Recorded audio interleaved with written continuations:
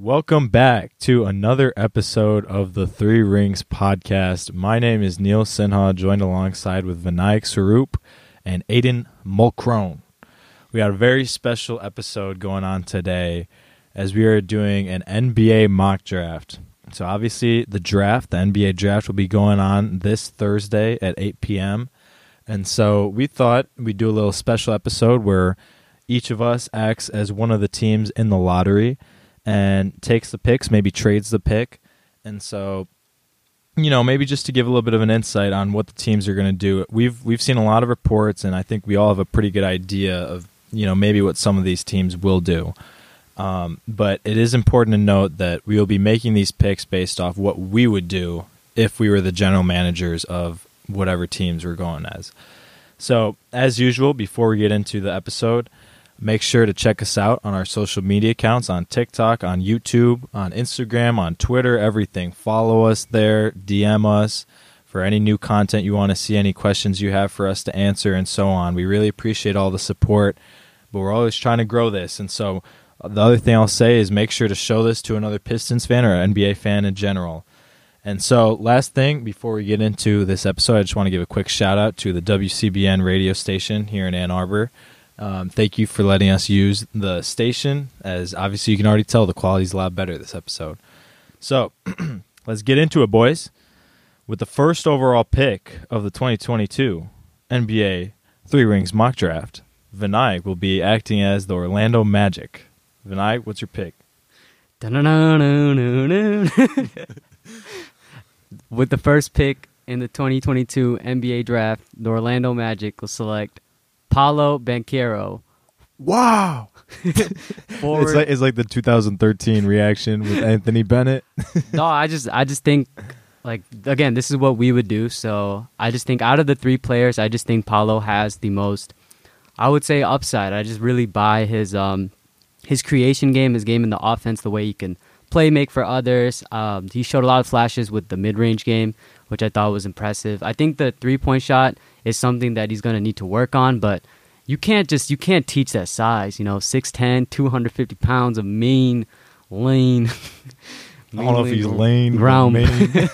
No, but you can't teach that, and I feel like just the upside and the potential to carry an offense, I think that kind of outweighs the other players for me. Like, there's no disrespect to Chet or Jabari, but when I look at this draft and I look at players who I think could be a number one option, I don't think Chet is the guy. I think he could be a great second and perhaps like a defensive like game setter or whatever. Same with Jabari, a second player. But I think Paolo out of the three has the best chance to become one. And Orlando, just for their team fit, Orlando needs kind of a go-to guy.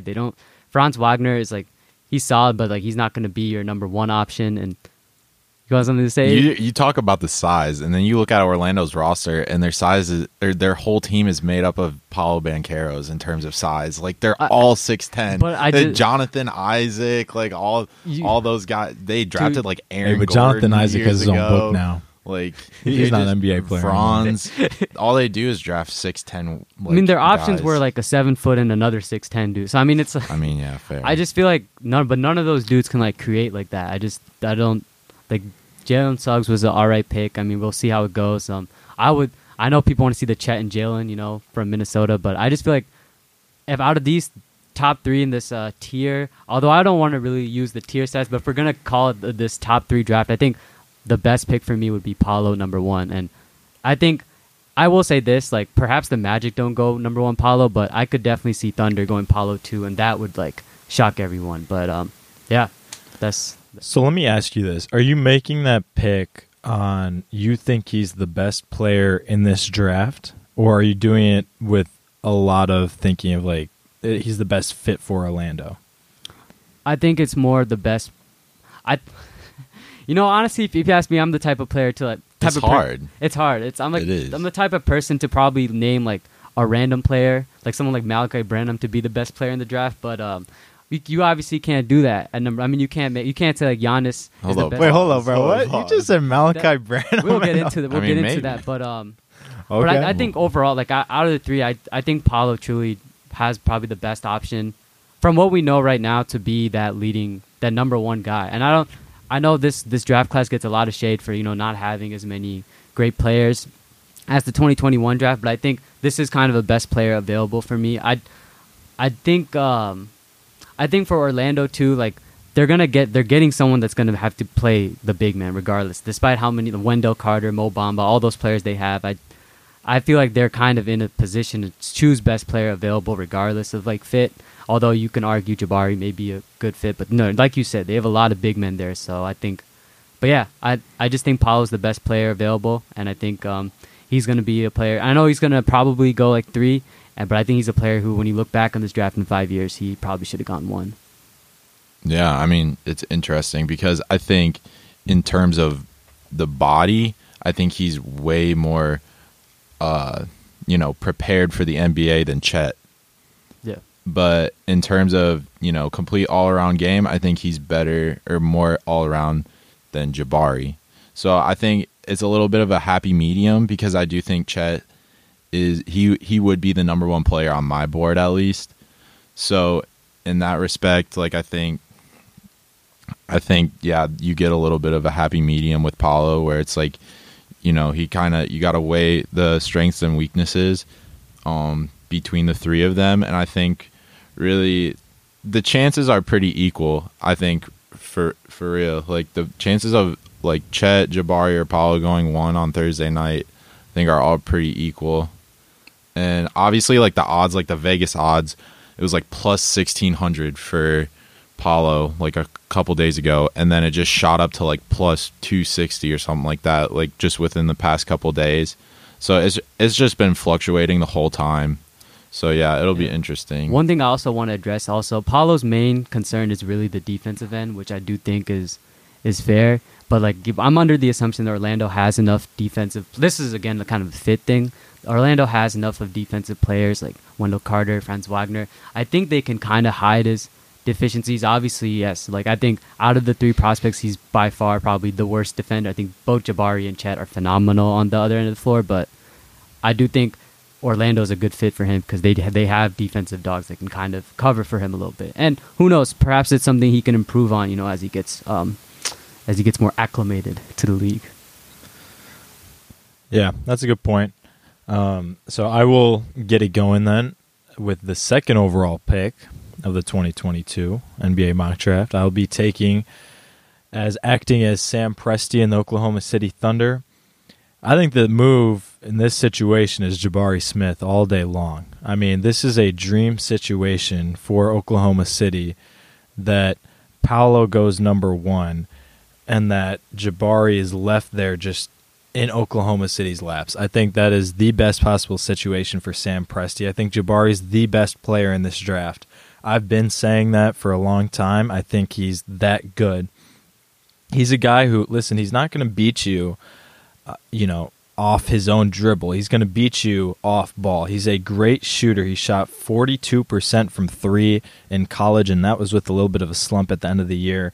Overall, averaged 17 points, 7.5 rebounds, 1 steal and 1 block. He is a fantastic defender. He has the dog mentality that I think you need in the NBA to become a star, and the dog mentality that you need to really earn that number 1 overall pick. And in this case, number 2 overall pick. And so I think if you're Oklahoma City and Jabari isn't called at number 1, they will be ecstatic. Because I was going to say, coming into this episode, I was expecting to have to make a choice between Paolo and Chet. And I thought Presti in Oklahoma City would be in a tough situation of, they're 2 solid players, but each of them have certain weaknesses. In my opinion, Jabari is the number 1 guy. And I think for me, it's pretty clear. Obviously, everybody has different opinions. Vinay thinks Paolo is the better player, which is fair. You're lucky Vinay's the GM for Orlando, since you were thinking about picking between Paolo and Chet. Yeah, but I don't know. I think that Jabari, he's that guy, and I think that Oklahoma City, with them, he would fit perfectly. Obviously, when you're this early in the draft, you're not picking based off fit. You're picking based off best player available. It's pretty clear. And I think in this situation, Jabari is that best player available, and he's the best fit for Oklahoma City just because, you have a good young player in Shai Gilgeous-Alexander who I think could possibly he would be an all-star, probably on teams with better records. And so, You know, you have a good player there. They made a solid pick with Giddey last year. I like the fit there with both of those guys being playmakers, and Jabari Smith would thrive in that off-ball offense. What do you guys think, though? My question to you is, like, what do you think Jabari Smith's, like, ceiling is looking like? So there's a lot of people who, like, look at the season at Auburn and they immediately first point out the really ridiculously low 2-point field goal percentage that was, I think, like, very low compared to past big men. And additionally, he doesn't have as much of creation like in terms of dribbling game. Like, he seems to a lot of, like, spot up jumpers, which I think is fine, right? I think that's going to be great in OKC with, you know, SGA and Giddey. They'll get him open looks, but how do you sense his that's why he always gets the Rashard Lewis comparison. So do you think he has creation capabilities at the next level? Like, yeah, what do you think about that? Yeah, I think he definitely does. I mean, obviously, coming into the league, he's not going to, and that's the case, by the way, with most big guys. Even though Paolo is a solid dribbler and a solid, you know, self-creator offensively, I'm not sure I would say in the NBA you rely on him to create his own shots either. And I think that's kind of with the situation of all these top three guys, and Chet included, obviously. They're not going to be great self-creators, at least not early on in their career, but I think that can change. Jabari, the thing that amazes me about this kid, though, is he's 6'10". I mean, the measurables are insane. 6'10", 220 pounds. He's lean, but he's very fit. And defensively, I would argue that he is the best defensive player out of the big three in Paolo and Chet. I think he's a better defender than Chet because he has better hands. He can play the perimeter very well. And so I think defensively, I love it. Offensively, the three-point shot is certainly there. With Paolo, there's questions. He shot 33% from three in college. But yes, it's a good point. The self-creation isn't really there right now. But I don't think that's a big issue when you have Giddey and Shai Gilgeous-Alexander. All right. I guess with the third pick for Houston, I'm going to take Chet. And like you guys just picked, I think he's the best player in this draft. I really, truly do believe that he should be go 1-1. And, yeah, I mean, you talk about Paolo, like you don't come around that kind of size. Same thing with Chet. You don't come around with guys with that kind of size and this kind of skill. And, you know, I think the one person that comes to mind like that was like this out of college was Kevin Durant. And so, I mean, I'm not going to give him a comparison to KD right now because I don't really think there is a fair comparison in the league for him just because, you know, obviously he's a little skinny. So there's that, and he's got to put on weight, but he's just got elite length, and you know he's probably the best shot blocker in this draft. And I think for Houston in terms of fit, you know, I feel like a lot of fans you see on Twitter, Houston fans are pretty split on Alperen Sengun, but I think this will help both of them. I think it's mutually beneficial. Just because, you know, if Sengun does need that help offensively, because they would be a sweet defensive front court. But offensively, he doesn't have that there yet. And, you know, Chet does. And just the way he handles the ball, obviously everyone goes back to like the high school tape where he crossed up Steph Curry for the dunk. But he's been doing that at Gonzaga. And, you know, obviously there are questions like every year whenever a Gonzaga player is drafted about, you know, competition, but they played all the best competition, you know. They played Duke, they played, I mean, I don't know, they were in the NCAA tournament, they were the number 1 overall seed, like, obviously they got bounced by Arkansas. But yeah, they had a pretty tough, like, out-of-league schedule in November and stuff, so he'll be ready for the league. But obviously putting on that weight, I think that could change, you know, his positioning at the beginning. So he might not play, you know, the 5 at the start, but, you know, he'll still be, you know, in the dunk spot, you know, but he can also, you know, shoot threes. Like he's a solid all-around guy. I wouldn't say he's a better 3-level scorer than Paolo because I do think Paolo's the best 3-level scorer, but I do think he would probably be the next best one. Obviously with Jabari having that kind of like a little bit of a mid-range question. So yeah, that's kind of where I'm at. I a lot of people have made the case for Ivy at 3, but I really don't see it, especially if Chet's on the board. I think there's no way they're going to pair Ivy with Jalen Green. That just seems funny thinking about. But yeah, I mean, I think it's a no-brainer. You're taking the best guy on the board. But yeah. Do you think if Paolo was there at 3, though, are you taking Paolo or Ivy or doing something else? Personally, I'd still go with Paolo. Okay. But obviously there's a conversation to be had. Maybe Houston has a trade lined up if there's one of these 3 guys that's going to be there.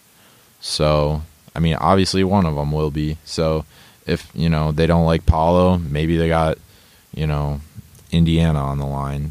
That a lot of these deals are kind of set up beforehand, at least on paper, to be like, okay, if so-and-so drops, then, we'll give you this much because, yeah. But obviously at the same time, you want to have a poker face and, not give up your whole big board. But yeah. I'll say this about the Paolo fit in Houston. I think Houston be ecstatic to get either Jabari or Chet because Paolo in Houston, that team can't defend. Şengün can't defend. Jalen Green has questions on that end. And then you add Paolo who has more questions. I think getting Chet or Jabari would just be a phenomenal fit for Houston. So, yeah. I mean, I think in terms of fit, I think Jabari actually might be the best fit. Just because, he'd be an upgrade from Christian Wood, but he's kind of like a perfect replacement in terms of the role that he plays, and just he'd be that much better too. But yeah, I think it's a win with any of these 3 guys. I don't really see Ivy. I don't really see how you can make a case for him that's like compelling for Houston at least. But yeah. Yeah, I agree. I think Jabari won't get to 3, but yeah, that's a good point though, that he would be a fantastic fit there for the Houston Rockets. Let me ask this before we move on to pick 4. Is there a chance that one of these 3 guys don't go in the top 3? And, we just said Ivy in Houston doesn't make sense. I don't think Ivy's going number 1. Does he make sense for Oklahoma City? And if yes, or, I guess as a follow-up, could you see one of the top 3 falling to 4 or 5? It's hard to think about, but I think there would have to be like a Laramie Tunsil situation for that to happen, to be honest. Because obviously, at the start, people were like a month or 2 ago, people were like falling off on Paolo, and now he's back up to being the number 1 guy. So, yeah, it depends. I don't really see it. I think it'll go as is. A lot of people it seems like they've been overthinking it. And, like draft season comes around, there's a lot of smoke and mirrors everywhere. And, you don't really know what's real and what's not sometimes. So, yeah, that's kind of where I'm at. I think if I had to pick one of the 3 to fall, I would say Chet. Seems like he's been kind of quiet about his workouts and stuff, and perhaps they haven't gone as well. I don't have the credentials to say that, but perhaps I'm with you on that though. He's the riskiest player. Yeah. So, and I don't I see OKC. So if OKC selects Ivy, that's definitely Sam Presti saying okay, we have another Russell Westbrook. I'm not going to compare them because people shot that down, but another player like Russell Westbrook that I see, because when they took Westbrook in 2008, that was considered a reach. So perhaps it's something like that. I don't know the fit. This is again the fit with Giddey and SGA. I don't think it's there. I don't think you can play all 3 of them at the same time. Or you could try, but I feel like Jay and Ivy seems to be way too a little bit more ball dominant, and SGA also is ball dominant, and Josh, they all need the ball kind of. So I don't know, but I think if they do think Ivy's that guy, it wouldn't shock me if Ivy went 2. I think it would send the draft kind of in a chaos, but it would definitely, I think it'd be a good selection for sure. And I will say this too: last year the buzz was OKC was taking James Bouknight at 6, and then they took Josh Giddey, which shocked everyone. And that just goes to show Sam Presti. He's really quiet as a GM, doesn't really give his cards, so you never know what he has planned. Yeah, for sure. All right, next pick. Number 4, the Sacramento Kings. Vinay, you'll be making this pick. I'll give you one last chance. For me, acting as Leon Rose, the general manager of the New York Knicks at pick 11, would you trade up for 2 first-round picks? And so the 2 that I would offer are pick 11 and then the Mavericks first-round pick next year and maybe pick swaps for second-round picks. Would you take that? Unfortunately, I don't think it's I think Dallas's pick is going to probably be like 15 or 16 next year, if we're being honest, and 11 and 16. I think it'd probably be higher than that, to be honest. I mean, like, yeah, just based on... lower. Yeah, lower as in like pick 20 or 25. Yeah, take 20, 25, and then you're getting 11. I don't think that's enough. I think they've been gifted the chance to get the 4th pick, and they might as well make a pick. And this is kind of like the most tricky one, because Sacramento is a team that they honestly shouldn't have got the 4th pick, because it's just such a weird thing with the fit and everything like that. But I think considering what we know and what I think I would do, I think Sacramento, the 4th pick, I got you guys taking Keegan Murray, the forward out of Iowa. Wow. I think it was between him or Dyson Daniels, but we'll talk about Dyson Daniels later. I think I'm gonna just eliminate some players. So I think Jaden Ivey, great player, but I'm more so really big on character. Like it isn't a shot at Jaden Ivey's character, because I think it's just more so if he doesn't want to play in Sacramento from what he's shown, then why bother drafting him? And I know some people will be like, oh, they can work it out, it's fine, but I think that already is just kind of a red flag. And from what I interpret, Sacramento's what they're doing is they're trying to build a cult. They're doing kind of what the Pistons are doing, like when they had Blake Griffin. When they're just trying to make the 8th seed, and I can't fault them for that. They've missed the playoffs for 16 years in a row. I mean, you got to do what you got to do to make the playoffs. And I think making a selection like Keegan Murray is probably the best one that's going to help you make the playoffs. The fit with Sabonis is a little bit awkward because they're both kind of on the slower end. So defensively, I have some concerns. But Keegan Murray, man, a lot of people, it seems he's very polarized as a prospect. A lot of people either hate him or love him. I lean more towards, I like him as a prospect. I think what he did in Iowa was pretty impressive. His story for me was also like really being the late bloomer, going to playing in Florida for a year because he had 0 D1 offers, and then getting one scholarship at Iowa, and all of a sudden becoming the guy, putting up 23 points a game. He was one of the most efficient players in college basketball. And I feel like this is a bit of a Jimmy Butler story, if you will. A little bit, yeah, perhaps. And just reading about his demeanor and his character, I feel like he's a player that's the type of person, and this is why I think we'll talk about when the Pistons make the pick. That's probably why, if Keegan falls to 5, I have no doubt in my mind the Pistons will take him, because the character is really just I think it's probably one of the best in the draft in terms of just who he is as a player. And yeah, I like the fit also with Keegan more than Jaden Ivey. Oh, I mean, it's been kind of clear you can't just do De'Aaron and Jaden Ivey. It's just there's just a lot of questions, and Jaden Ivey has questions too, because people praise the high athleticism, but he doesn't have a mid-range shot. There's a lot of talk about that, and can he create? And I feel it's just Sacramento with Davion Mitchell and De'Aaron Fox.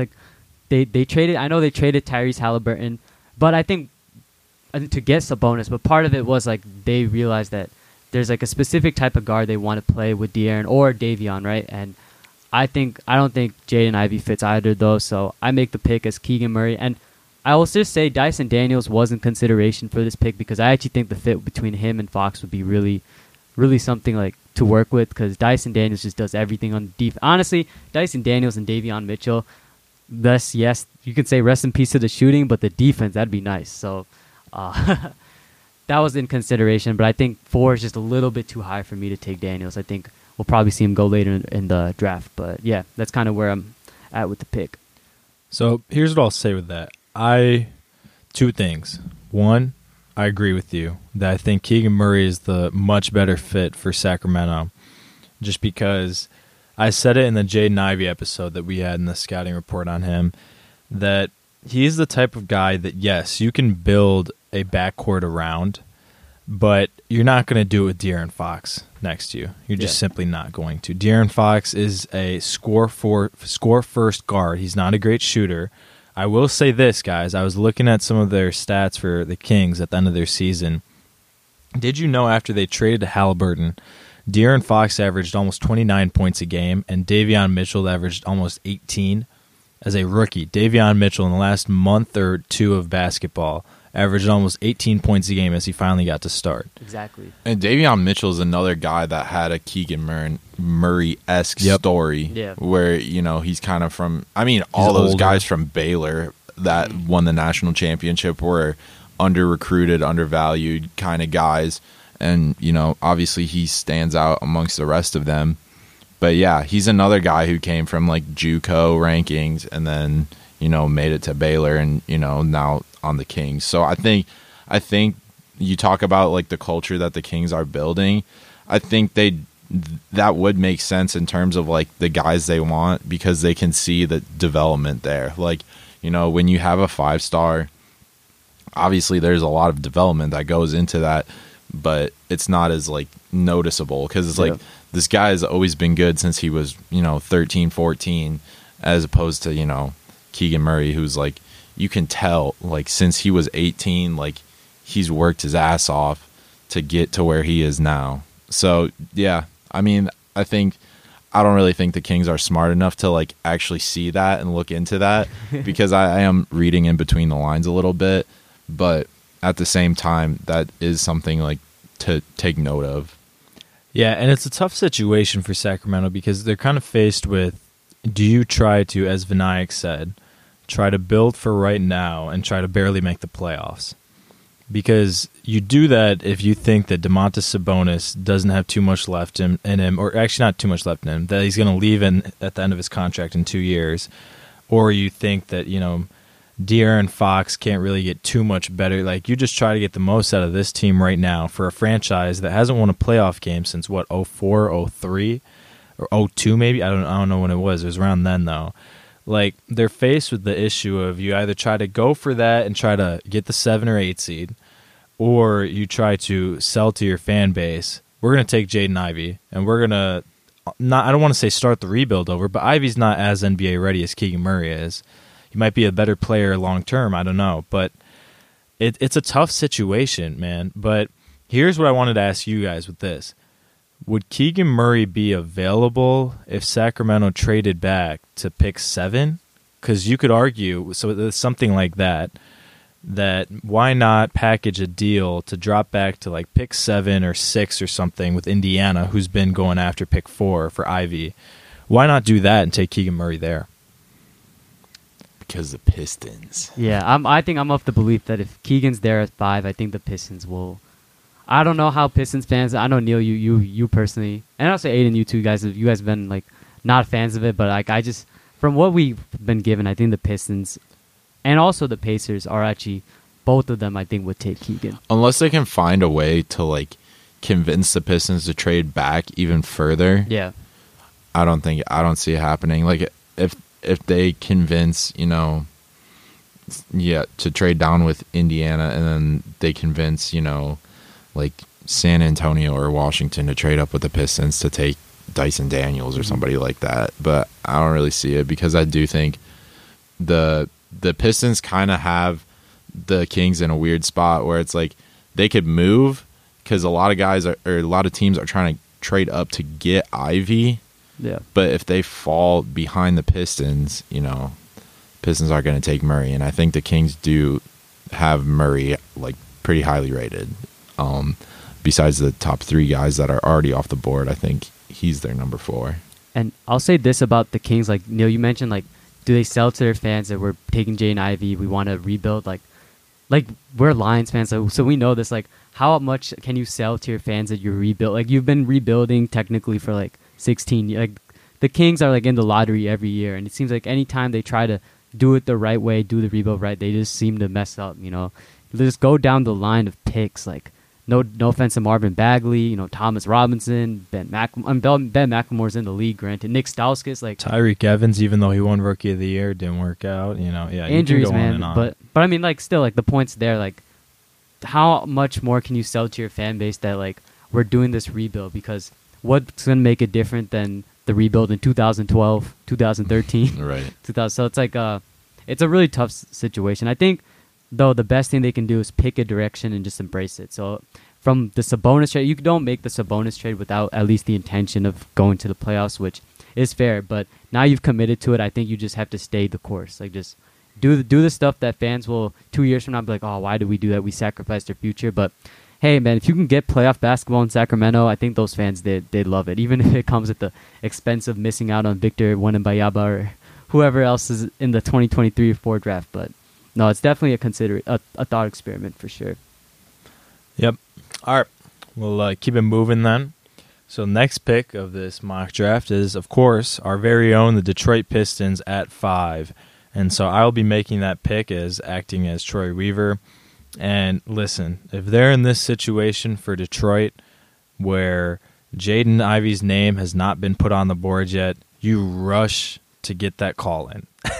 Call it in, Troy. Get it. Don't second think it, unless it's Benedict Mathurin, who I love, by the way. This is a Benedict Mathurin podcast. We'll say that over and over and over. We all love him. But Ivey, I think, is the pick for Detroit at 5. Listen, first of all, one thing I'll say is go back to our scouting report episode on him if you haven't listened to it yet. I thought we did a great job and really talked about him and went in depth on him. But what we said from that, just to highlight it, is that the ceiling is becoming, how do I put this simply? The ceiling is becoming an all-NBA player consistently, like all-NBA team player. He's that good.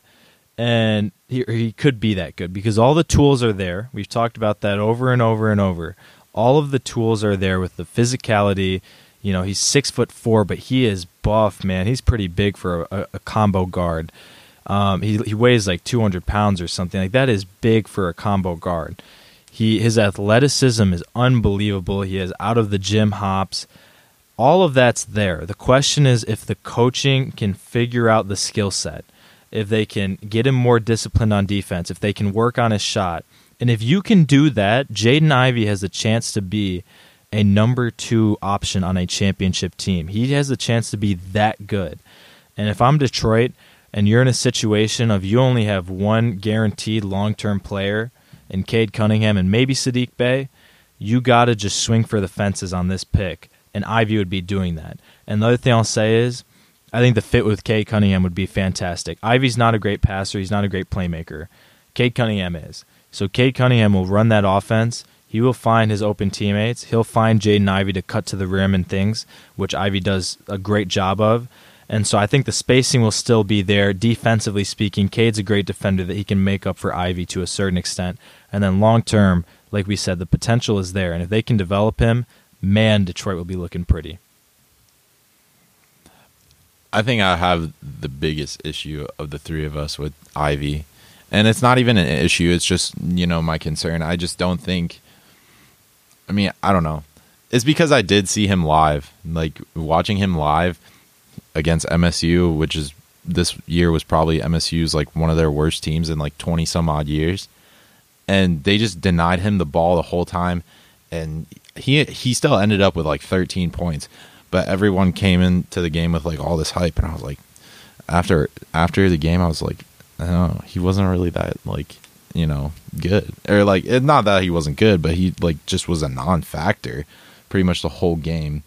So I don't know. I guess seeing that, like, I do have a little bit of bias towards him. Just like, he didn't wow me the one time I did see him, but obviously, like, I've watched him on TV and stuff, and he's had some wow moments. And yeah, I think the 3-point shooting's got to improve, because that's kind of one of my biggest concerns.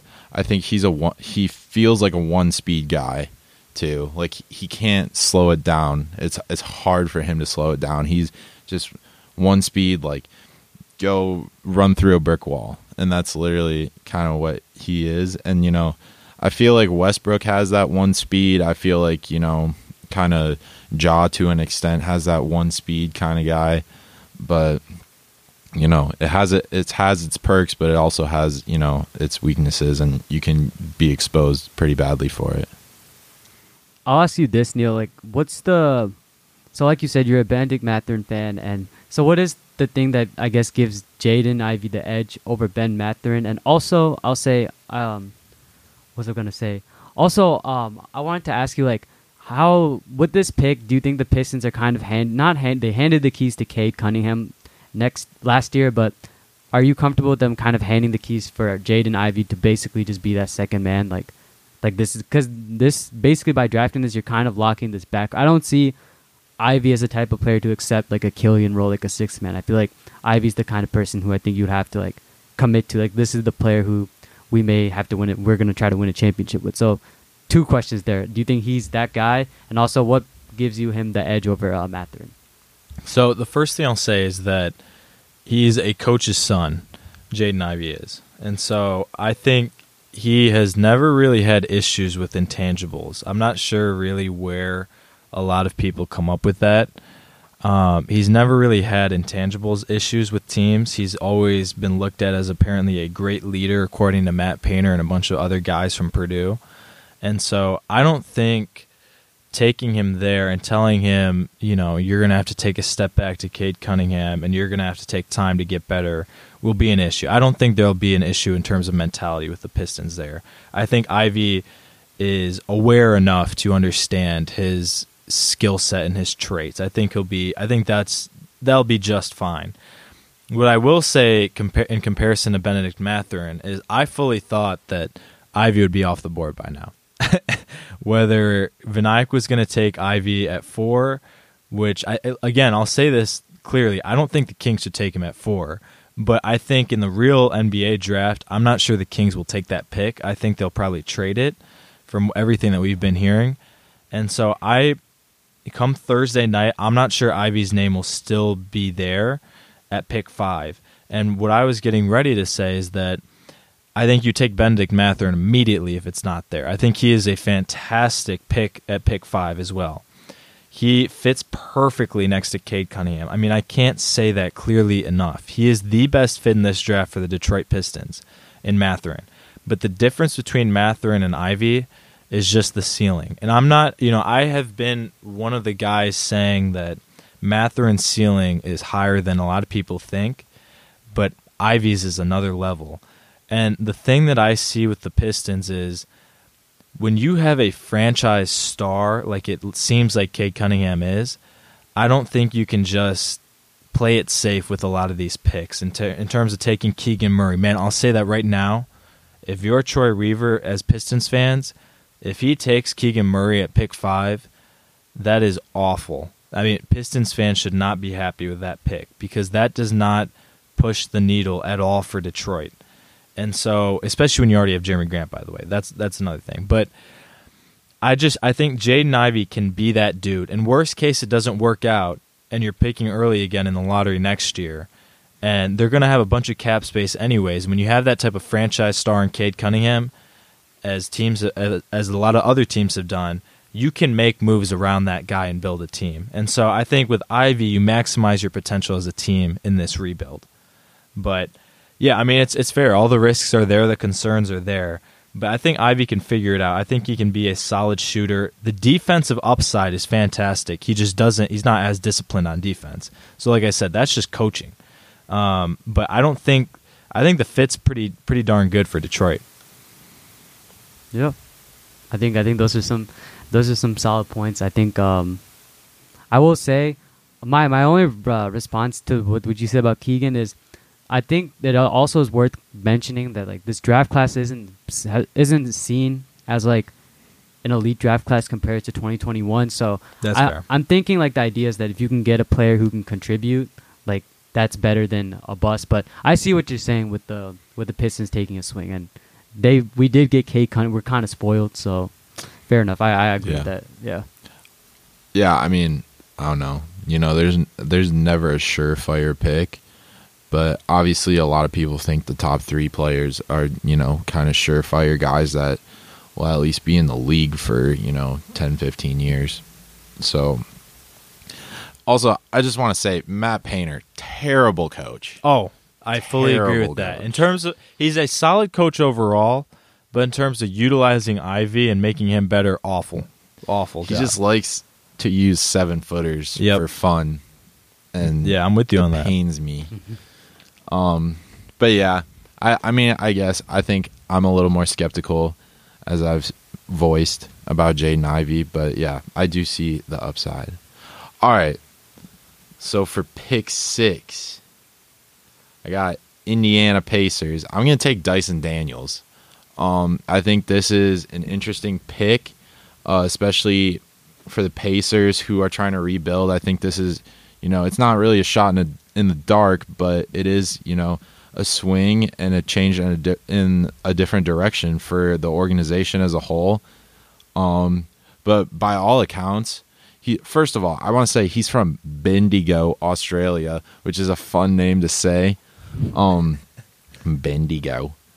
Shout out to our Australia listeners. Yeah, we see shout out Australia. The Spotify data analytics. Yep. But anyways, from all the stuff that I've heard, when he was younger, he would go to camps and stuff, and he would go to camps with Josh Giddey, and everyone said he was better than Josh Giddey. And we just went and saw, how he was last year. So there's that. And yeah, Malcolm Brogdon's contract is up at the end of next season. And, I think, he's making like between 20 and 25 million a year. So I think they're going to get that off the books.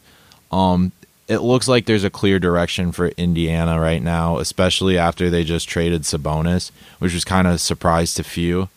But it's clear now that they're in tanking mode, and I think they will be for a couple years.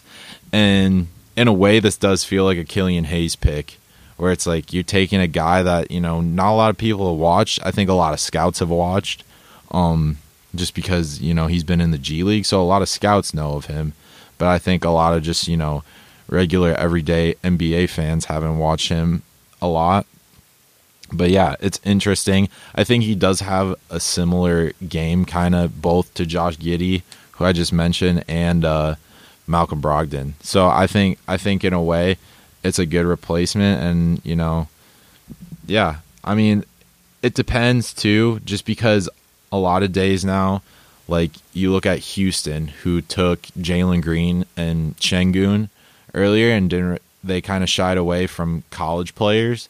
I wonder what the Pacers are thinking about this, because, a lot of teams are weighing their options with G League being available for high schoolers now about, do we want to take a chance on a G League guy? Like, are they really that much better? Are they getting that more developed than in college? So I think that's interesting. And I think the Pacers are a team that would take that chance, especially since this is their first pick in the top 10.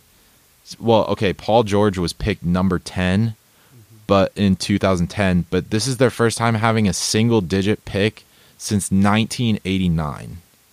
So if you want to think about that. So this is kind of a big pick for them. Doesn't seem like it's been that long for them. I know they've been in that whole, like, I mean, obviously they had the Reggie Miller era and stuff, and we talked about that before, about their documentary between the Pistons. But yeah, I mean, they've kind of been in that, late lottery to like 4-3 seed in the playoffs. So they kind of been there the whole past like 30-40 years. So we'll see. I'm interested in this pick. This actually, like, very much so intrigues me outside of what, the Pistons are doing. Yeah, I'll just say about, like, the Pacers, they seem to be embracing the rebuild. Like, they're shopping Malcolm Brogdon and Miles Turner. I think it's time for them to embrace it. And I think Dyson Daniels is perfect. Like, he's a perfect... He's like Chris Duarte. He doesn't play like Chris Duarte. Your guy. You got Chris Duarte. But he's like Chris Duarte, but like minus 5 years, because I believe he's like, I don't know if he's 18 or 19, but very young. And then the measurements were just phenomenal. Like, 6'11" wingspan. Yeah, right. And yeah, there's a lot of potential there for sure to be like an elite defender. And I like the pick. I think Daniels, honestly, his range could go from like 4 to 9. So it's a good pick. I think, in a way, his outside game is similar to Ivy, where it's like unknown, or like, he's not that great of a 3-point shooter, and that's something they need to improve on. But the rest of his game, yeah, like, he's a really good defender. Like, I mean, he's 6'7", he's super long, and he plays the one. Like he can lock dudes down. And yeah, again, like kind of going back to the Killian thing, like that's what Killian does. So we'll see. But yeah, I actually kind of like this pick, and I like the player, and I think he'll develop well under the Pacers. Yeah, I'll agree with you. I don't mind it in terms of, you know, you kind of, if you're Indiana, it's a little early on in this new rebuild. I'm not even sure if it's a full rebuild though, but in this new rebuild type of thing that they got going on. And so, you know, with Dyson Daniels, you're saying, okay, let's go for it. A guy who has a lot of upside. You know, the shot is not there. By the way, I wouldn't even compare it to Jaden Ivey. That's disrespectful to Ivey. Because Dyson Daniels, man, his shot is very bad. But his passing is fantastic. The defense is there, and so on. And so it's a fair point that, you know, maybe you go for it. And the other thing I'll say for Indiana is I'm not sure that a lot of the guys in the later parts of this lottery make sense in terms of fit for the Pacers, just because Bennedict Mathurin, as much as I like him, I don't think he'd make a lot of sense for the Pacers there. I think Keegan Murray would, but he's probably going to be gone by 6. So it's a tough spot that the Pacers are in. I don't mind that pick too much. Anyways, to keep it moving though, Vinayak, you have pick 7, and so quick question, and we're going to keep the rest of these picks going quicker. By the way, yeah. With this pick, Vinayak, just before you announce it, does it make sense for Portland to trade this pick? I think so. Yes, if they can get a player that is not named Jeremy Grant.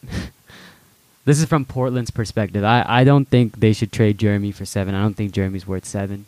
I don't think you do that. But if you even in this draft, yeah, I'm exploring the market for 7. Like I'm really seeing if Jeremy's the best you can get, then I think at that point you have to talk to Damian Lillard. You have to decide. But it seems like Damian Lillard wants to stay and wants to win, which personally, if you ask me, I don't think is the right direction. I think all this winning stuff is just going to lead to him getting traded within the next 2 years. But that's just me. So I think they should explore it. They should look to trade it. So it's kind of hard for me to even make a pick because I don't think any of these players I'd select. Like Keegan Murray would be like the perfect fit, I guess, if you wanted a win now player. But what type of win now? Like no rookie is ever going to come in and just be like efficient off the gate. They're the rookies. Yeah. You can't expect that. So do you have a trade in mind then? Because if you have a trade in mind, you know, I'll let you go with it if you want. But if not, you can obviously take. Maybe that New York trade you could come back to that. Perhaps, yeah. I mean, I don't think New York would trade up to 7 though, because I don't think they're trading up unless they get Ivy. The thing is, they need a player. It's not like I would immediately, if I was a Portland, I would consider OKC at 12 because you could get a bunch of draft picks, but Portland wants a player, so I don't think you can. Well, would you take, because this is one that I saw on Bleacher Report and online in general, would you take, if you're Portland, you trade back to pick 12, so you only trade back 5 picks, but you get Lou Dort and maybe another guy from OKC, I don't know. Would you take that? I would take Lou Dort in 12. If it's Lou Dort in 12 offered for 7, I think I would take that. I think Lou Dort has established himself as a great defender. So he's a good shooter. He can shoot the ball. I would take that. I think Lou Dort in 12 is good. Jeremy Grant by himself I don't think it gets it. But if you get another lottery pick and Lou Dort, I think it's Poku and 12. Would you take it?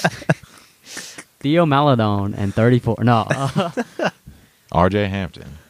All right, then, Vinayak, do you want to take that pick for Portland there, or do you want to take it as OKC? I'll make the pick for Portland. So okay. I'm gonna just say Damian Lillard, he's in the room, but I'm just gonna probably lock the door, and I think I'm gonna select Shaedon Sharpe. Yep. I don't know. Do you say Shaedon Sharpe, guard from Kentucky or from Canada or Dreams? I don't know where you say he's from, but he didn't play in Kentucky. But again, Portland is a team that if we talk about needing to swing, they need to swing. If they want to embrace the rebuild past Dame, Damian Lillard was kind of a swing, where I don't know, at the time it wasn't a swing. He was actually fell down. The Kings were supposed to select him, but it's time for them to kind of make a pick like that. And I kind of like Anthony Simons. I think he's going to be a pretty... Kinda.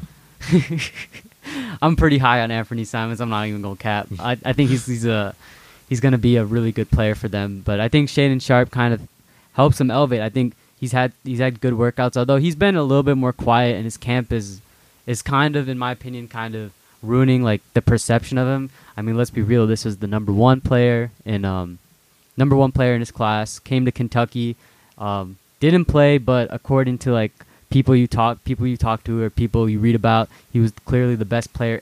Granted, in practice, but in Kentucky, that's what players like Ty Washington and Oscar Tshiebwe, I don't know how you say that last name, but Tshiebwe. I mean, he was the best player on the court there, and I think that's worth considering. And I like the potential. I mean, you have a 6'6" guard with like a almost 6'11" wingspan, I believe. It's a very long wingspan, and then has a nice shot, a pretty jumper. There's questions about, can he play defense? He wasn't really like trying and coasting, but I'm impressed. Like I was impressed by him, and he's getting a lot of slander, and I think that's just the result of the draft just being longer. Like the draft just like there's like a month gap and people just like overthink it, but I think Sharpe in the end, like if he goes next year, he's probably picked in the same spot as well, 7 to 10. So I don't think it's a bad pick. I think Sharpe makes the most sense. Go for the upside, and hopefully, I mean, you can try to rebuild with Dame, or you can just get the picks and move on. But yeah, that's kind of where I'm at. Okay. All right, then moving on. The 8th overall pick, the New Orleans Pelicans. If I'm David Griffin, I will be taking Bennedict Mathurin here. Like we've said, this is a Bennedict Mathurin podcast. Solid pick. Can't say it enough. Yeah. And I think the fit with the Pelicans is perfect. We said it on the Bennedict Mathurin scouting report episode we had, that he is the type of guy that can fit honestly on any NBA team. He's a great off-ball shooter. He doesn't need the ball in his hands. He's solid defensively. That can get better, but the athleticism there is there. So I think Mathurin works perfectly for New Orleans. And if they're at pick 8 right there and he just is still available somehow, you got to be so happy. You take that as a win immediately for the Pelicans, because the fact is New Orleans is in an interesting situation that they're in the lottery. Actually, even though this isn't their own pick, but yes, they've been in the lottery as of recently. They haven't had too much success, but they are trying to win now. It's quite clear. They made the trade for CJ McCollum. Brandon Ingram's been showing up. You still have Zion, whatever is left of him, whatever he can give. Nobody knows at this point. But they're trying to win now, and Bennedict Mathurin is a guy that you can plug into that lineup immediately, and he will be a good player. I'll say this right now. I don't care where Bennedict Mathurin goes. Actually, maybe I do, but I think in all likelihood he will be competing for Rookie of the Year next year, and I think he will be a all-rookie first team next year. I'll say it right now, book it. I think he will be that good, and he will be that NBA ready. And so for the Pelicans, you suddenly have a lineup of McCollum, Mathurin, Ingram, Zion, if he's healthy, and then Steven Adams or whatever. And so that is Steven Adams plays for, Jonas Valanciunas, right? Or am I tripping? Valanciunas. Yeah, Valanciunas. Okay, I was like, he does not play for, okay, bet. But no, I mean, that's a good lineup. You get better. You get Zion back, and I think the Pelicans are suddenly a 5 or a 6 seed in the Western Conference. And so it makes sense. I'll say this one more time. Mathurin is a great player, and I don't think there's a 3-and-D ceiling on him like a lot of people are saying. I think he can turn into a consistent all-star in the NBA. Well, that's good. You got to have that confidence in your guy. That's why I'm happy if the Pistons get him at 5. Like, I'd be content with that. Yeah. All right. So the 9th pick, the San Antonio Spurs. You never hear them like in the lottery. It's kind of weird saying that. Mm-hmm. But I'm gonna have them taking Jeremy Sochan, and I think this is a very much so San Antonio Spurs pick. It's kind of like guys who just like of about like college football, and then they get drafted by the Patriots, and you're like, oh, this will fit perfect. But yeah. I mean, I like his game. I think, the numbers aren't like completely there. They're not like great. They don't stand out, as much as, a guy like Mathurin or like Jabari or Chet. But I think if you start giving him the minutes, like you even out the time, they'll start showing better. He was the 6th man of the year in the Big 12. Dude can guard like pretty much like 2 through 5, and he's like a bulky dude. He's built like a brick. And yeah, shoots like a brick too. Yeah, he does. his 3-point percentage is better than Ivy. No, was it? And Dyson Daniels, for that matter. It was not better than Ivy. He shot 29.6%. Ivy shot 36% from 3 last year. It says 27%. Ivy did not shoot 27%. You want to see it right here? I got the stats up right here. Hold up, bro. You were capping so hard. Never mind. I was looking at Dyson. Yeah, I was like... But Sochan, one of like the only players I think that could truly guard 1 through 5. Yes. Like, great defender. I don't mean to knock him, by the way. It's a good pick. He'll be an elite defender. And, he's kind of a guy... Yeah, Spurs like those kind of tweener guys. And he's pretty bulky, like I said. And I think he's got a good IQ. He's like got a high IQ. Like, is very underrated. Just because he didn't get that many minutes. Because Baylor is a pretty loaded team. So yeah, I think with the minutes will come the production, and that's pretty much all I gotta say. If you watch the tape, he's not like a wow guy, but he knows the fundamentals, and Spurs love guys with fundamentals. They even had a dude that had a nickname called Mr. Fundamentals. Joshua Primo, you're talking about? Yeah, Josh Primo. He didn't win. I thought you were talking about Jakob Poeltl, the Daily Poeltl. You guys play that yet? Yeah, I did. But I'll say this real quick, just real quick on Sochan. I know we've been trying to zoom through here. It was reported with his pro days his pro day and then his pre-draft workouts that they've gone really well. And it's been reported that his 3-point jumper looks good and it looks consistent now. If that's the case, he will go top 10 for sure. And he could certainly go even higher. I know Sacramento apparently is extremely high on him. Now, I don't think Sacramento takes him at 4, but if they trade back, it's probably a good likelihood they take him there. Anyways, keep it moving. Vinayak, you have picked 10, the Washington Wizards. Another team who I think could trade it, but another team I also just don't like their direction. I'll say this about the Wizards.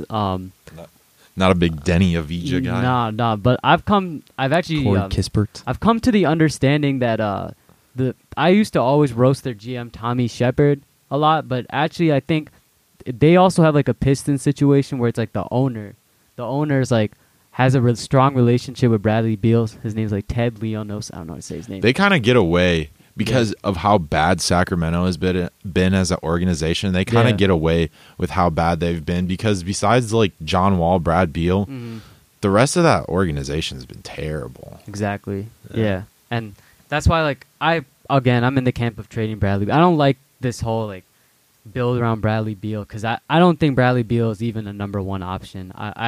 He's good. Like, don't get me wrong, he's good, but I don't think he's the number 1 guy. But anyway, I digress. So. With the 10th pick, the Washington Wizards, I have them selecting Johnny Davis, guard out of Wisconsin. Johnny Davis was probably one of the more, I would say, popular players in college basketball. He had a breakout season his sophomore year from Minnesota. Played football, as a kid growing up. Just bringing out these random facts, but no, he was a really good player. I was really impressed with his with his creation abilities, and he gets a lot of slack. A lot of people bring up the tournament and how awful he played, but he did suffer like an ankle injury, like a pretty bad ankle injury, and he was playing on that. And additionally, he was the guy, similar to Benedict Mathurin, he was the guy at Wisconsin. He was taking all the tough shots, which is why I think the efficiency is kind of inflated because he's just taking so many tough shots because no one in Wisconsin can really do anything. And he also, Mathurin also is the same, but Johnny Davis actually plays defense too. Like Johnny Davis is I didn't think he played defense, but no, he's played defense. No, he's locked out. Yeah, that's kind of what Wisconsin's known for. Exactly.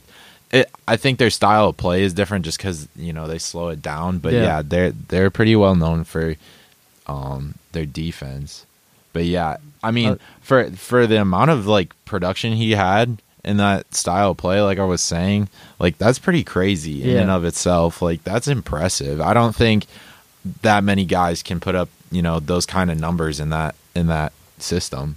Exactly. I'll also say, even though the 3-point percentage wasn't there, the shot looks clean. You know what I mean? Yeah. Like, the mechanics are there. And so I have the Knicks picking next, and I was probably going to take Johnny Davis. Like, even though broke the Knicks' hearts. Yeah, even though the shot, like the 3-point numbers aren't there, he is a type of guy, unlike Ivy and some other guys like Dyson Daniels. The mechanics are good, and so he doesn't have to change too much. I think he just needs to practice the shot, like the 3-pointer. So I think he'll be fine long term. Yeah. Overall, I think a good pick, and I think he will be a solid player. I think he's been kind of underrated, I guess, in this draft process. But yeah, for sure.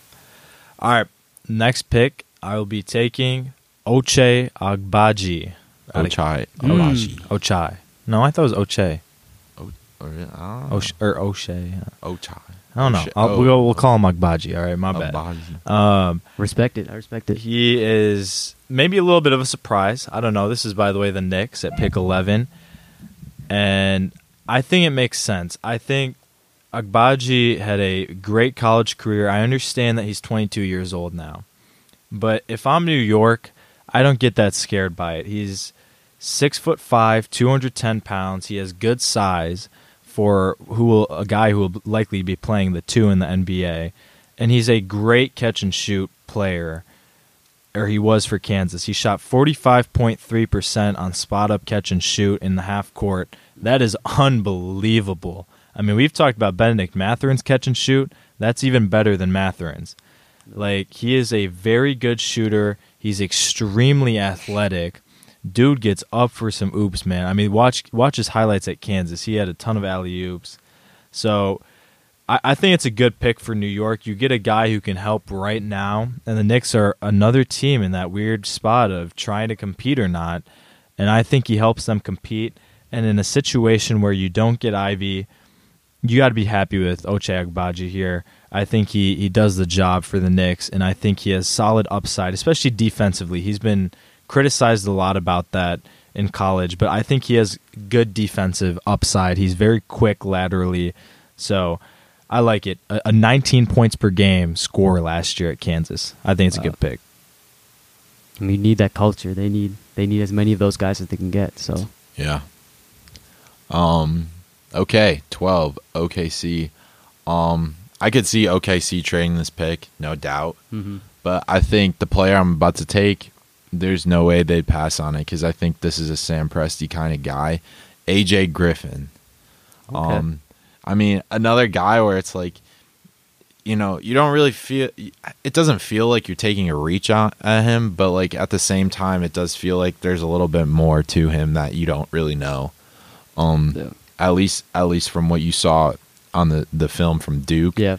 Obviously, he kind of battled for minutes there at one point, but he made his way into the starting role and everything, and they need shooting, and he's a great shooter, and if he's able to develop his game into the NBA, he'll be a solid 3-and-D guy for years to come. And he's got a big frame too. He's 220 already. So yeah, having that big frame that's NBA ready, that's kind of what you want. Another Sam Presti guy. Yeah. Yeah, no. I've seen him go as high as I've seen people putting him at 5 in big boards.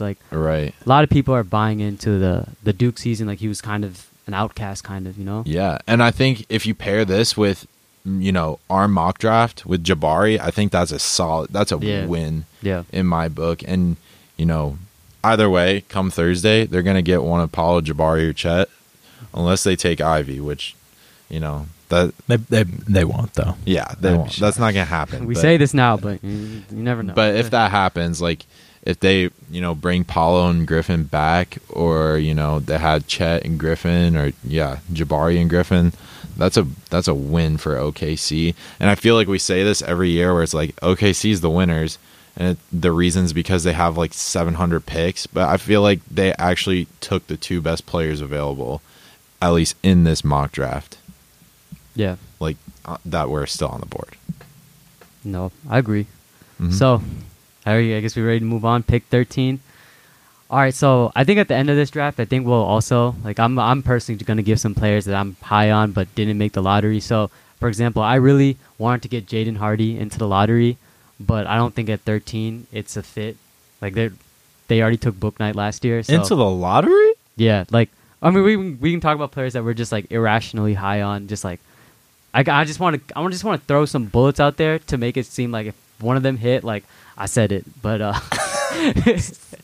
but 13, the pick here, like, if he's available, Jalen Duren, I don't think people say they have 13, perfect 15, pick. And Cleveland won't take a center. But still, I mean, Jalen Duren I think he gets a lot of flack, because he didn't perform, like, as good as people thought in Memphis. But he's, like, technically a year young. Like, he reclassified to play, did, like, the Imani Bates, although Imani is younger, but he reclassified to play with Memphis this year, and I love his shot blocking. I love his, like, athleticism like that, and I buy the offensive potential with Duren as well. I think that's kind of an aspect of his game that gets kind of under compared to someone like Mark Williams, who I think Mark Williams doesn't have as much potential on the offensive end as I think Duren does, and he's young. He was also similar, like, number 1 player in the class, I believe.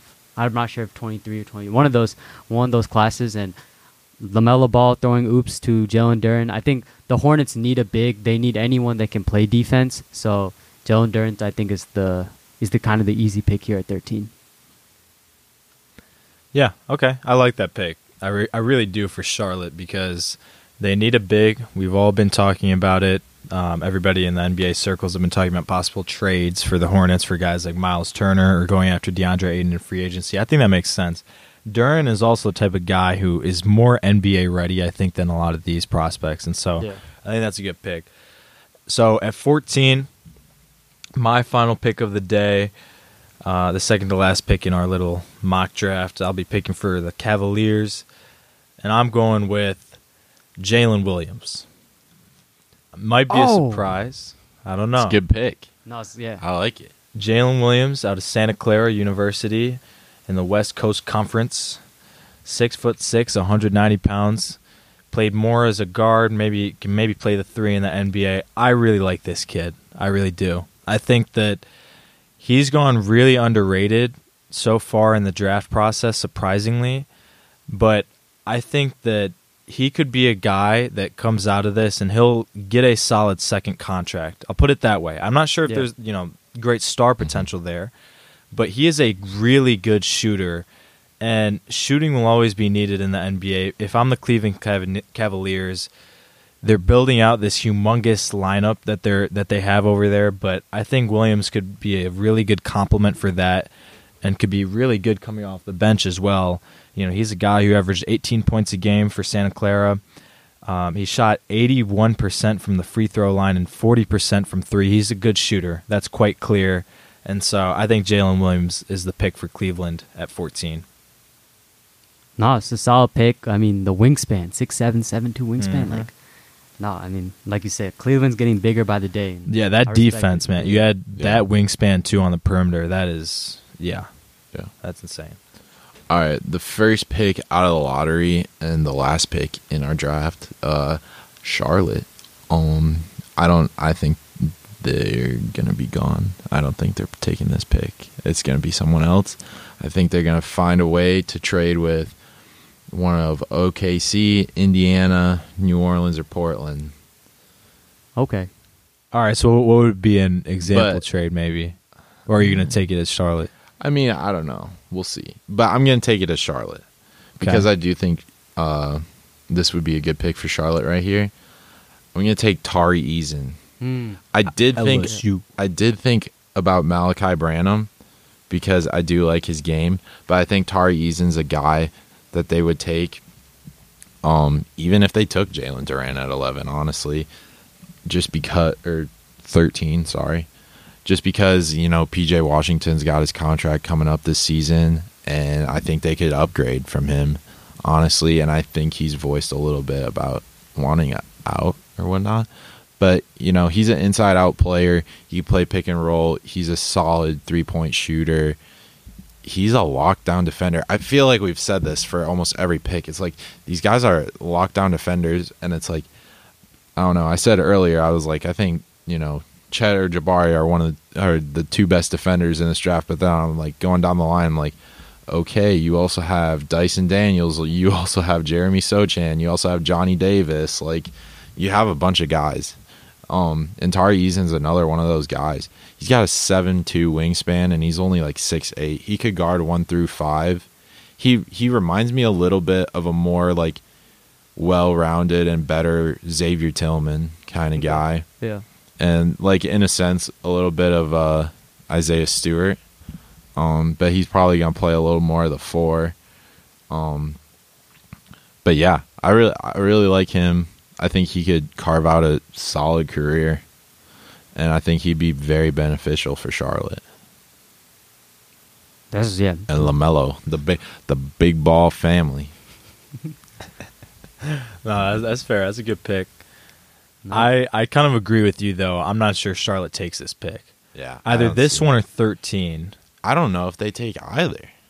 I mean, so? if they could package, I think if they could package a deal, I've heard about a Miles Turner package. I think possibly that makes a ton of sense for Charlotte. It does. No, yeah, I agree. It does. And I think it makes a ton of sense for Indiana too. So, in a way, how much would you need for Miles Turner? I guess is my question. Because I don't think you need to trade both of them. You probably just one, right? Yeah, it's probably just one, and it depends on the contract. Who they're going to give up. I think if they're giving up like Gordon Hayward, I mean, maybe he'd go back home to Indiana.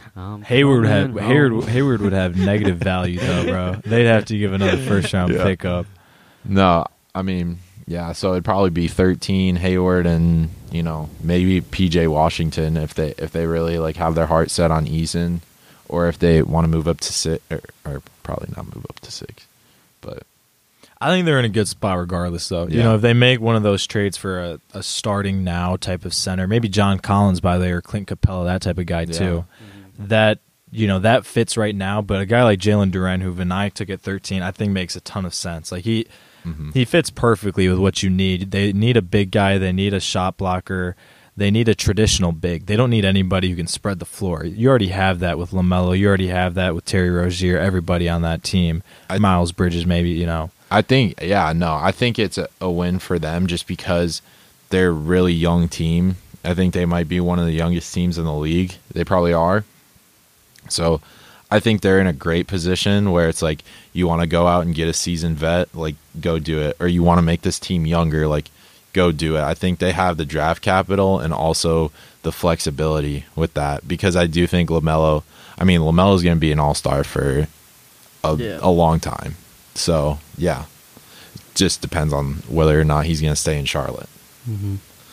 Yeah. All right. Then before we end this episode, do you guys, because I know Vinayak alluded to it, do you have any players not in this top 15 and we'll probably talk about these guys after the draft too. Yeah. But do you have any players not in this top 15 that you think can turn into really good NBA players? Maybe not even really good, but maybe just a low-end starter, a really good role player. Vinayak, I feel like you have a certain player in mind, maybe. Yeah, no. I just want to get some bold predictions just out the way. Number one, the Pistons trade Jeremy Grant, but it's going to be for the pick number 16 to Atlanta. It's going to be they're not going to get a package that I think is going to entice a lot of fans. But do they get John Collins? No. Okay. I think it's like Bogdan. I don't think Jeremy's value is as high as people make it out to be. But that's my prediction on that. But I was telling Aiden this as we were getting into this little room we have here. I think Malachi Branham is a player that I'm pretty high on. I see kind of the all-star upside. I'm not going to lie. Like, I'm going to go out and say, like, I think the way he played Ohio State, his mid-range game is just nice. I really like that. Part of me has like a Jarrett Culver kind of feel to him. But at the same time, I do like his upside a lot too. Yeah. And then I'll also say, I mentioned it before, Jaden Hardy. I think he gets a lot of he gets a lot of crap for the. I swear on this podcast, he gets a lot of shit. he gets a lot of shit for struggling in the G League, but I mean he's playing against grown men and he showed a lot of growth, similar to Jalen Green actually. Towards the end of the season, he was a lot more efficient towards the end of the season. I think he was someone who was like top 5 on most people's boards, and now you're telling me he's like 20. I think whoever gets him is going to get a dog as well. I have one more, but I don't know, Aiden, if you have other players. I mean, you just go ahead. Let's keep going. Ty Washington, Kentucky God. We already said God. Aiden, if you want to talk about your time at the SEC tournament, you could mention that. But why are you talking like that now, Vinay? No, but I think Ty Washington is another Kentucky player who I think he's going to be a guard who overachieves. I think his mid-range game is impressive, and I think a lot of his problems in Kentucky were just the teammates around him. They just couldn't shoot. So. No, I agree. Yeah. I agree 100% with that. I will say one of the guys I'm about to say is another person I saw from the SEC tournament, Jalen Williams from Arkansas, not from Santa Clara. I really like his game. He's like 6'10" kind of guy, but he took like the most charges last year. He took like more charges than like a ton of teams. So I think like he is a good defensive player. He's really smart in that sense. I don't know if they'll give him that many calls in the NBA, but we'll see. And another person who I'm kind of high on, but I need to see more because, I haven't seen a ton, is Nikola Jovic. Oh, he's talking about the soccer player. No, I'm kidding. For real. This is the same guy who predicted Herb Jones. So you guys gotta listen I did. Here. I did call the Herb Jones Jones thing. Go watch. Listen to the tape. Listen to the tape. But yeah. Also another person I just kind of want to give a quick shout out because I do think they will make the NBA is Moussa Diabate. Yeah, bro, you're stealing. You just said two of mine, man. Okay, you go ahead. I'll stop. I'll shut up now. No, I was gonna say Jalen Williams also. He reminds me of like a PJ Tucker type of guy in the NBA. Yeah. That he's not gonna be pretty, man. He's not gonna be a star. He's not gonna make more than $10 million in a contract, like or a single year, I should say. But he's gonna always be in the league, and he's gonna be a guy that championship teams will want down the line, just because he's such a good defender. Mm-hmm. Oh my goodness! Agree. If you watch any of Arkansas, Jalen Williams was so good defensively. So big, but he also has the versatility. And then, I was going to say Moussa Diabate. I think he should get picked. It's unfortunate. I've been looking at a few mock drafts as of recently, and he wasn't on there in the second round. I think he should get picked. I think that he's nowhere near his potential. Like, it hasn't really been explored like that. But if he just gets good coaching, and this is why I thought he should come back to Michigan. If he gets good coaching and just a little bit of time, like literally just another year or two, he will be a very good player in the long run. Maybe, and I don't even mean like a great starter, a turning into all-star, that type of guy. He could, maybe. He has that sort of potential with his frame. But I think he can certainly carve out a role in the NBA. So I'm fully with you there. Yeah. But all right. That darts. That will be the last bit of this podcast. Any last things, last predictions, last whatever you guys want to say? Underrated player, Justin Bean. What did he say? Remember that name. Blake Wesley. Yeah, we just Caleb Houston. We're just naming player. Caleb Houston, Max Christie. Oh boy, I want to see where he goes. That's gonna be fun. But no, really just excited for this draft. I'm not going to lie. I was definitely a little bit more excited for the 2021 draft, but obviously for obvious reasons. Yeah. But I kind of like, honestly, that draft was kind of boring because it was just like... There's more uncertainty with this one. Yeah. I like the fact we can have discussions and have like 3 different top 1 players, Mm-hmm. So it's all good. This is a fun draft to cover, and excited for Thursday. Excited for the Woj bombs. Yeah, the Woj bombs. And let's see who tweets the first trade first, Shams or Woj? Shams or Woj. Well, you want to take bets? I got Woj. I got my money on Shams Charania. He's repping the Asian community well. So. I will say, now that we're in high definition, you say like and subscribe. Bro, that sounded nice. I'm not even going to cap. There we go. But that will do it then for this episode of the Three Rings Podcast. Thank you to everybody who has stayed listening to this point and to all our continued listeners.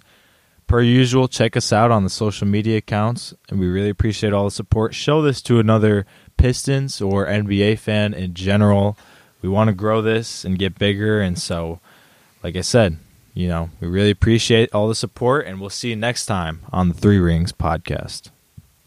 Peace.